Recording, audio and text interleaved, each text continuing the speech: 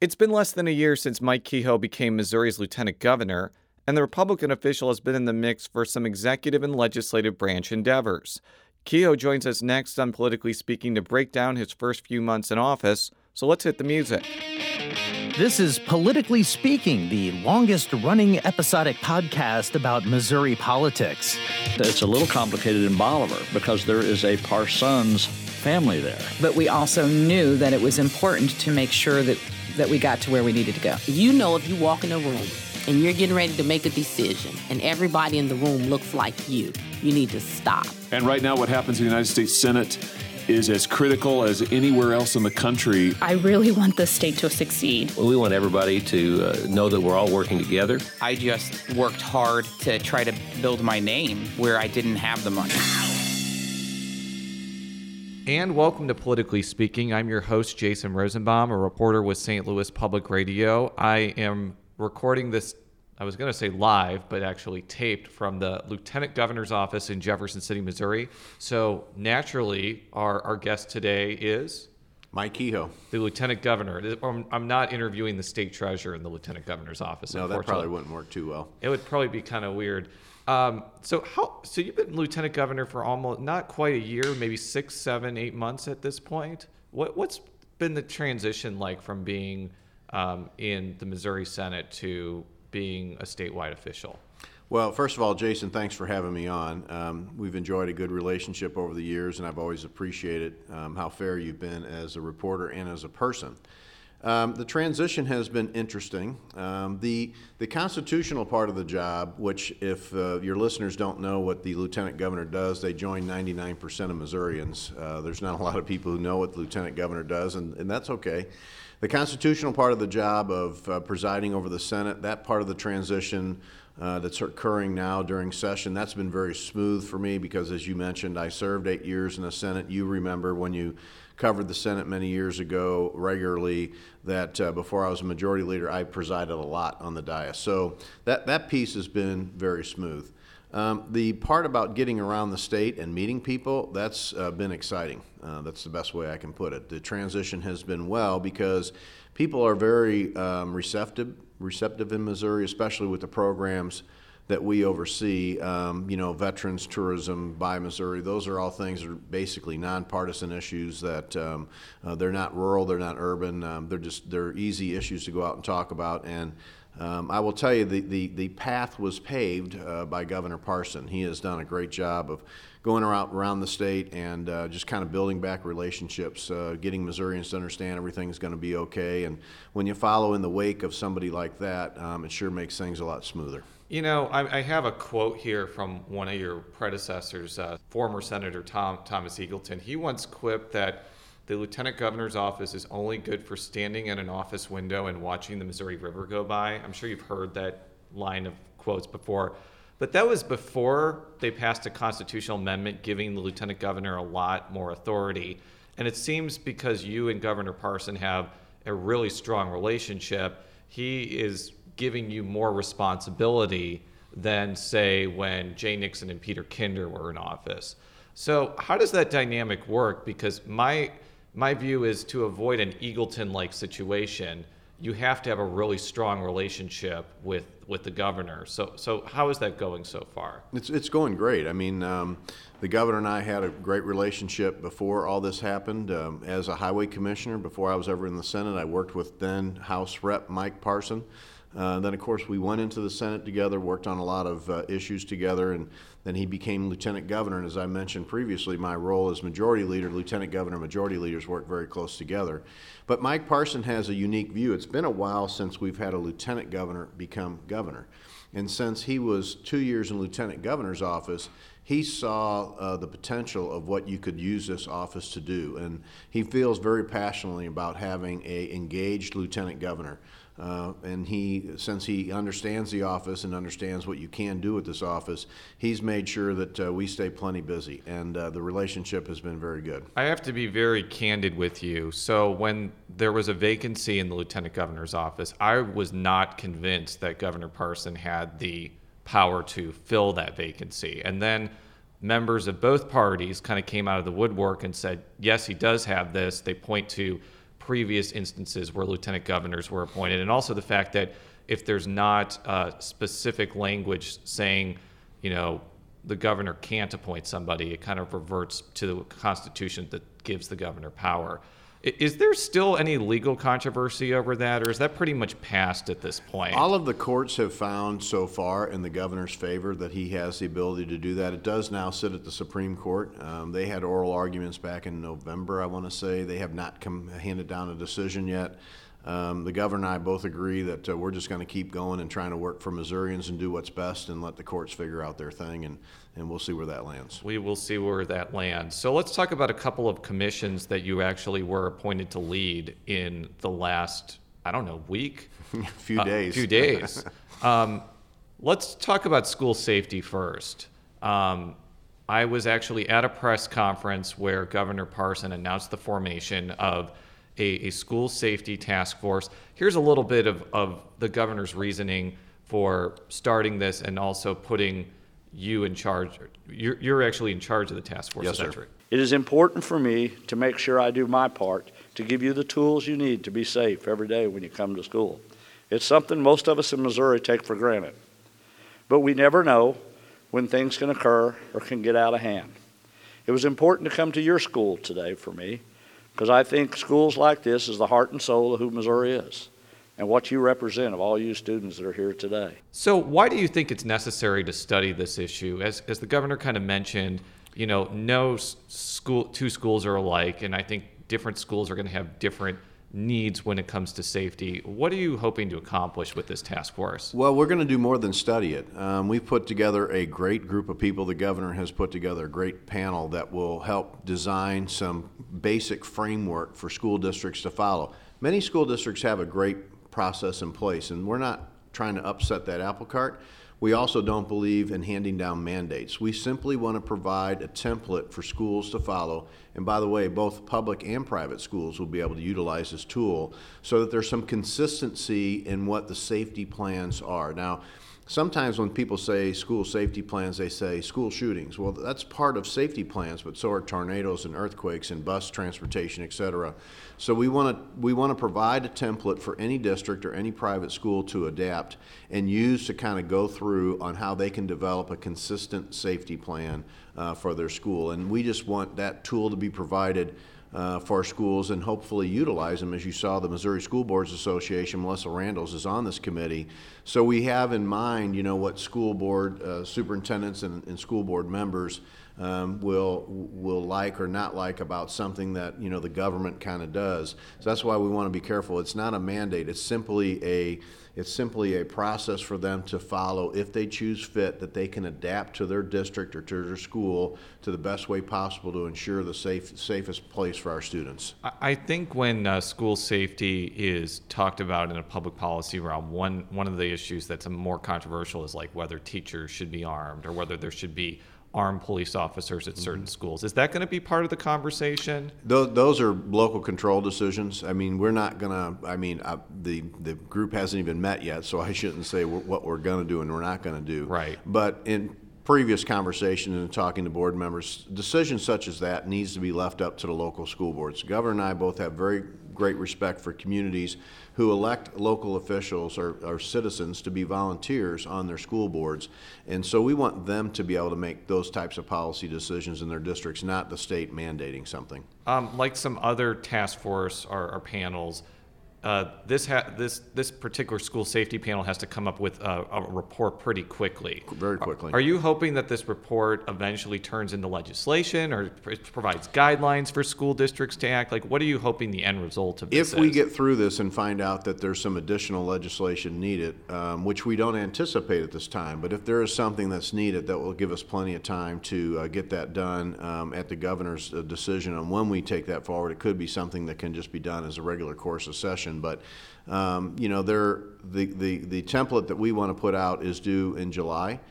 so that schools can take a look at it before the next school year starts. And it's our hope that school districts, no matter if they have a great plan in place or no plan in place, they take a look at these things and see if there's anything they can use out of it to tweak and tune their process. Explore the craft of journalism, from drone use to breaking news, ethics, and investigative journalism at Mini J School, a 6-week discussion series led by journalism professionals from St. Louis Public Radio. Smartphones and digital cameras allow amateurs to take decent photos, but there's an art to capturing an image that tells a story.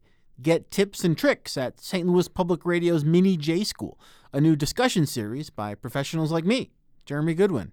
See the St. Louis Public Radio drone in action. Register at minijschool.org. All right, let's talk about Hyperloop, okay? So I think people look at this idea of super fast tube travel across the state, and there's one of two reactions. One is it would be great to get from St. Louis to Kansas City in 23 minutes or 29 minutes. But the other reaction is this seems like fantasy, and it's almost like, let's go study whether magic is real or something like that. So the reason I'm bringing this up is you're part of another task force to study the Hyperloop. And I want you to address some of the skepticism that this could actually happen, and this is not just kind of a waste of time to study this type of thing. Well, it's funny, your listeners can't see I'm smiling because since we've started talking about this, I really only get one of two one-word reactions: cool or ridiculous. Those are the two things. Have you ever seen do you ever watch The Simpsons? I haven't really watched Simpsons. There's an episode where this guy tries to bring the monorail in, and the monorail is like kind of this fanciful transportation model that kind of almost bankrupts the town. And the Hyperloop has been compared to that, but it's also been compared to like a revolutionary transportation, as you mentioned, cool or ridiculous. Right. So how do you make sure that this is not ridiculous, this is actually cool? Well, one of the reasons the speaker asked me to do this, because we had this conversation, is that when we were first talking about that, I know several policymakers, as you know, went out to Nevada to where they have kind of a test site set up. And since they've done that, and they're clearly saying, the company who wants to do this is clearly saying that a corridor such as St. Louis to Kansas City to Denver, St. Louis to Chicago, a relatively flat corridor, is something that they're looking at to pilot this on. When they came back from that, they thought it was incredible. And I told Speaker Har, I said, the problem with me, Elijah, is I'm not one of those guys. I've been preaching about infrastructure forever. I'm not willing to divert money from our current, funds for this when we have current funding needs for our own infrastructure we have not solved yet.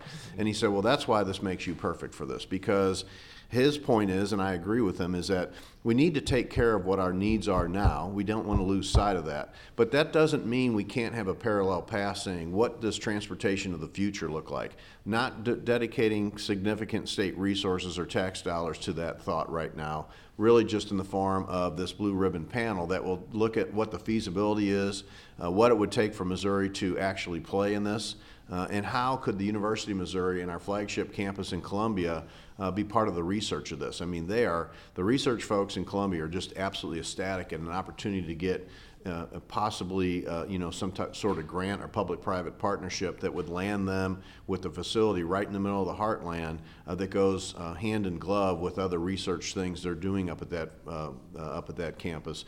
And so it's a combination of things that we put together that we think makes sense to look at this.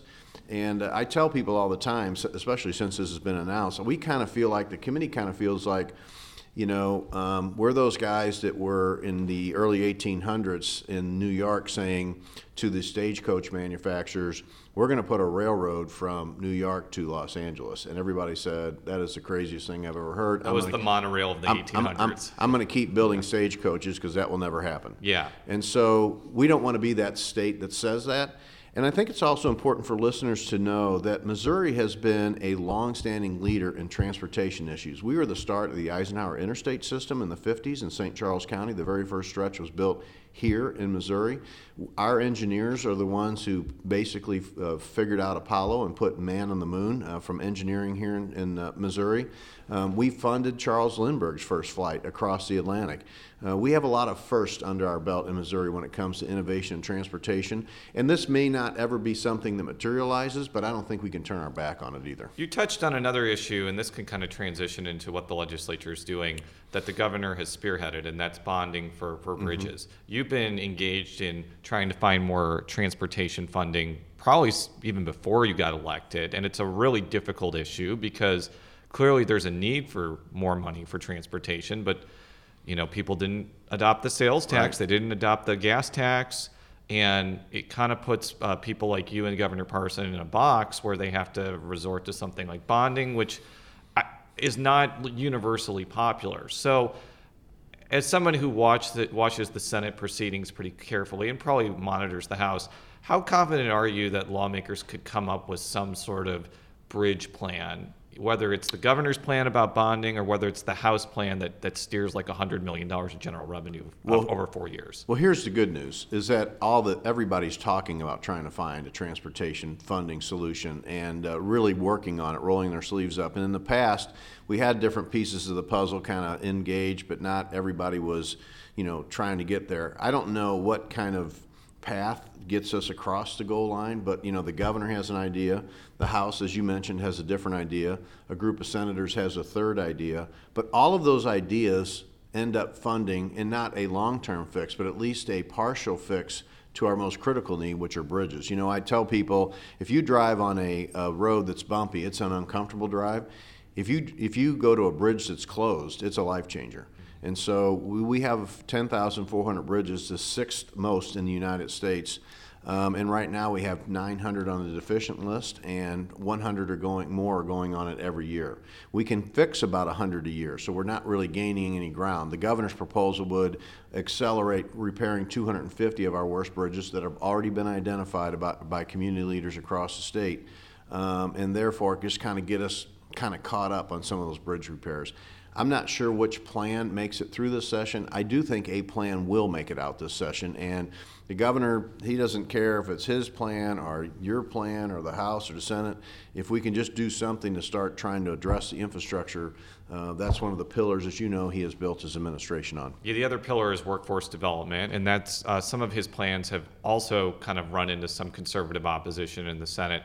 I'm actually writing a story about the midway point and what is passed the Senate and the House and what hasn't. And in some ways, it's not really fair to say, well, the big ticket items haven't passed yet, because usually those things don't pass until April or May. Mm-hmm. But it does remain a fact that the two pillars of his administration have run into some opposition in the chamber that you preside in.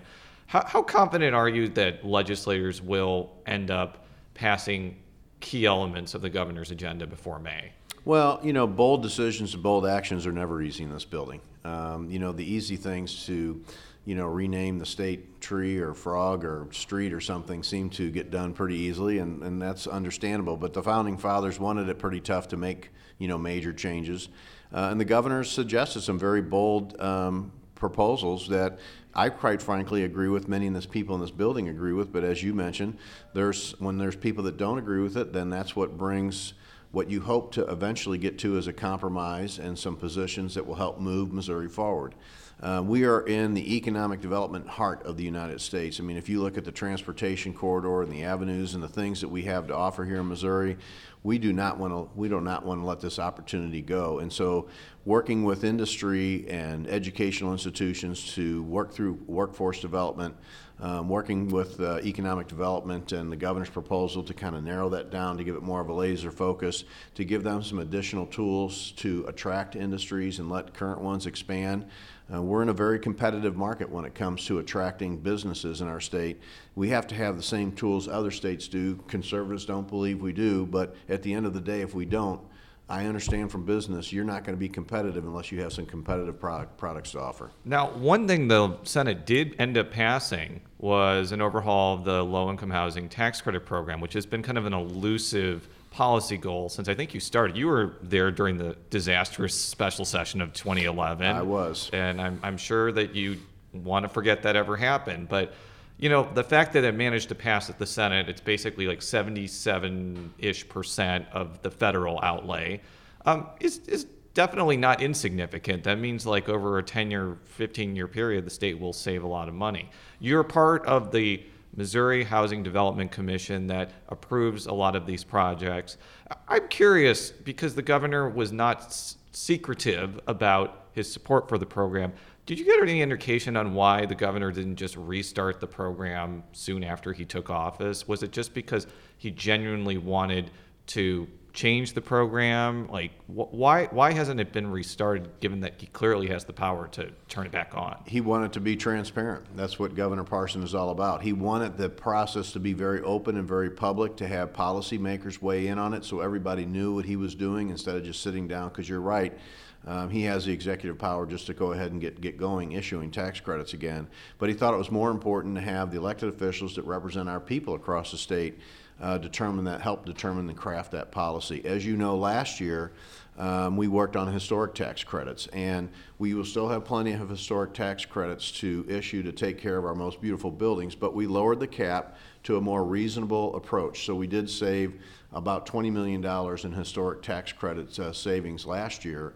As you mentioned, with the goal of being at 70-ish, 76% of the federal level on low-income housing, that literally, depending on the year and how much it could be anywhere from 20 to another 20 to 30 million. So we've taken significant steps to kind of rein in tax credits and get them to where the ones that are working good and given a return on investment for Missourians, we still have that tool available, but also understanding that we have to balance our checkbook just like families do, and we want to make sure we're responsible with those programs. I got to ask, as a member of the commission that issues this tax credit, how much pressure are you getting from the people that get these tax credits? Because I'm looking at them from their perspective. Take away kind of the criticism of it. Like, they are not able to get the state tax credit now, and therefore they're not able to embark on projects. I'm talking about for-profit companies and nonprofit companies. So it would not surprise me if there was like an all-out blitz to try and get the best possible deal that they can. Has like the low-income housing tax credit developer community been willing to come to the table and willing to compromise on this, basically? I know many of those developers, both in the for-profit and non-for-profit space. I understand their business model. I've seen the audit that you saw that came out just a few months ago on how the type of return that these projects give to the state. The pressure was never, I can't tell you that they ever came in here one time to lobby for different dollar amounts. I will tell you, I'm sure that their folks probably weighed in with the legislators as that bill was moving forward to try to present their business case to them. I don't know that for a fact, but that would be my assumption. I would be shocked if they didn't. Yeah, that would kind of be malpractice, right, not to be engaged in that process. That's what they do. And look, the low-income housing tax credits, what everybody needs to understand, that was started by Ronald Reagan federally, because what he said is, and in St. Louis's case, if you look at Pruitt-Igoe, which was run by the government usually doesn't know how to do most things right. So his whole concept was, let's privatize this piece of housing, and it is the tool to use for states to provide to families who can't afford housing, low-income housing, to provide an avenue for they can have a roof over their heads. So it was started by a very conservative president of ours back in the 80s, and so the whole premise was take it out of the government's hand and let the private sector do it, and they can probably do a better job of running it. All right, in the last few minutes we have, I'm going to do some quick hits here. Sure. I think one of the biggest things that's going to come before the Senate is the House's bill to restrict abortion pretty substantially, Nick Schroer's bill. What's kind of your inclination about how that's going to go through that chamber? I almost assuredly there will be a filibuster. And if this passes as is, this is going to make national news because this is one of the most restrictive abortion pieces of legislation I've ever seen. What's kind of your sense of how that's going to fare in the Senate? Well, you're right. It's going to be a difficult path, but we have a supermajority of senators is the word or phrase I would use, that are very respective of life and believe that is the core reason that they're in office. And I know those senators will be very passionate about trying to bring their point across to the people who are opposed to that bill. I'm sure it will be emotional. I'm sure it will be time consuming. But at the end of the day, there will be a lot of effort put forward into getting that House bill across the line. I think it's, and I've said this on other shows, I think it's inevitable that the legislature is going to put something on the ballot to either completely undo the state legislative redistricting that was done under Clean Missouri or make substantial changes to it. The question is whether the legislature is going to act this year or next year and what it's actually going to look like. Do you have any predictions on A, when the legislature will act on that, and B, what senators or reps want to do with that issue? You're seeing various pieces of that move through bills now in the House and the Senate as we speak. Whether any of those make it across the line this year, I'm not sure. I think something, to your point, eventually does, because many people in this building, and by the way, there are some, this is somewhat of a nonpartisan issue. It's not just all Republicans. There are many Democrats that have come to me saying, I really don't like the way this redistricting happened, because you're really putting the power into the auditor and the demographer. And I don't care what party's in charge. It's not about, well, that currently happens to be a Democratic auditor.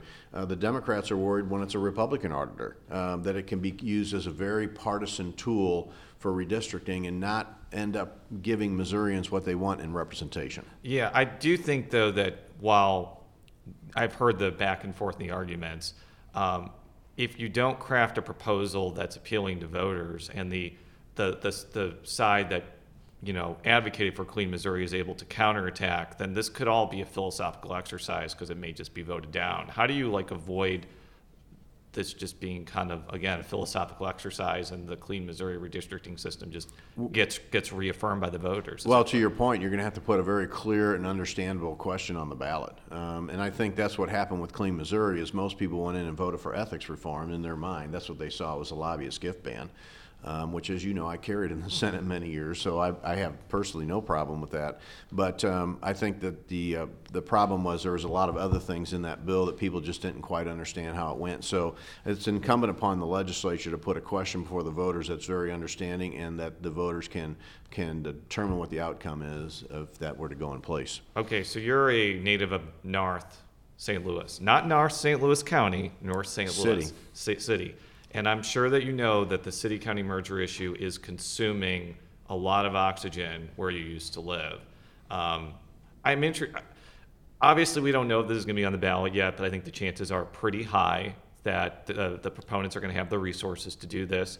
Proponents of a city-county merger say we'll create a more streamlined government, get rid of the fragmentation there, but members of both parties are really uneasy about this being put on a statewide ballot, because it provides the possibility that if the city and county vote against it by 60 or 70%, it could still be implemented if the rest of the state votes for it. Have you come up with a position on the city-county merger, and what do you think? What message do you have for city and county voters as they go through this process? Well, it's a shame that we're at this point, is the first thing I'd say. There are certainly a lot of municipalities that I'm familiar with, that your listeners are familiar with, that do a great job of running their government, but there's certainly, I think everybody would agree, I was hopeful that some of those municipalities would take on some sort of consolidation or effort to kind of combine resources on their own, and I'm not sure we would be at this drastic of a point.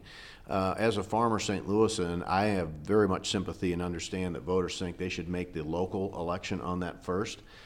Instead of a statewide election. I would tend to agree with that. The only problem we have is it could be somewhat of a constitutional problem, is that the statewide vote might be what the Constitution requires. And so I'm trying to work with both people on both sides of that issue, I should say, to try to understand if there is a path forward that seems to be, that works and fits the Constitution, but also gives the folks who live in that area the first voice. Yeah, I think the other criticism is because it doesn't involve school districts, it's not really hitting at the major reason there's fragmentation in St. Louis. I mean, I moved to St. Louis County because of the schools and specifically the special education resources that were there.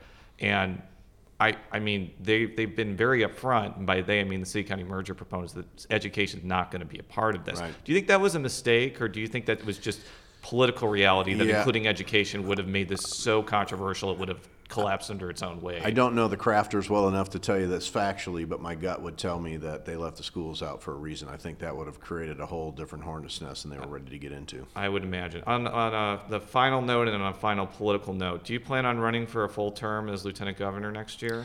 We haven't. That's a family decision that I have not made yet. Certainly, it's something we're considering heavily. Claudia and I, my wife and I, have 4 kids, and running for a Senate office is a drain on your family. Running statewide is an incredible challenge on your family. We just want to make sure that the family would be ready for that. And Missourians, we want to make sure that Missourians think that what Governor Parsons' message and my message and helping him and the different things we're working on fits our Missouri values. And it's something we're considering, and we just haven't made that decision Do you yet. have to wait to, Governor Parson hasn't even announced whether he's going to run for a full term. That probably has to be part of your consideration too. Well, I hope he does. Yeah. But you're right. He needs to make that decision. I know Governor Parson is very much a family man as well, but he loves Missouri. He loves Missourians, as do we. And so you hope that's kind of the guiding principle behind those decisions. Republicans are kind of in an unprecedented situation where they have most of the statewide offices, both U.S. Senate seats, huge majorities in the legislature.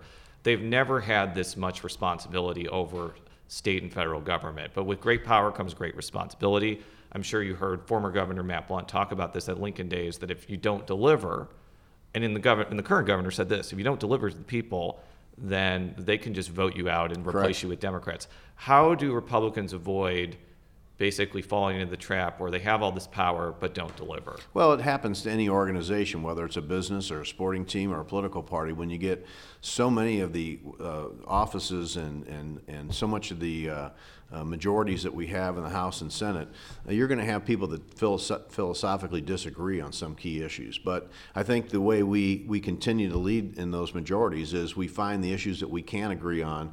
We make sure those are Missouri values and fit Missourians and what they're looking for, and we push that to promote making the state a better place, what we call Missouri Forward. And those issues I easily identified. You mentioned one of them already, pro-life. The Republican Party and every conservative I know, every single conservative I know, and conservative Democrats, by the way, believe protecting innocent life is one of our number one jobs here. So we need to stay honed in on those issues, do the best we can for Missouri economic-wise, and protect life the best we can. Well, Governor, I really appreciate your time this morning. I was thinking before we press record, you're the 3rd lieutenant governor that I've had on the show, because most of my career has involved like Peter Kinder being lieutenant governor. So I'm always glad to switch it up and have new people, even though you've been on the show before. For all of our stories, stlpublicradio.org. Follow me on Twitter at @JRosenbaum. How could people either follow you on Twitter or follow you like on any other parts of the World Wide Web, or get in touch with your office? Well, Mike L. Kehoe, my middle name's Leo, to answer that question. Mike L. Kehoe on Twitter, or we also have an official account. It's LTGov Mike Kehoe. So they can follow me on Twitter, a Facebook page, just Mike Kehoe, or there's also an official Governor Mike Kehoe. We're on social media. I think you probably follow us. We post quite a bit, and you'll see what we're up to. I think you've even been verified at this point. So you've come. That's what I heard. I didn't understand what that. Our 21-year-old J student from Mizzou, who's our intern, told me we were verified, and I had no idea what that meant. But she explained it to me. You've come a long way since you barely tweeted before. So until next time, so long.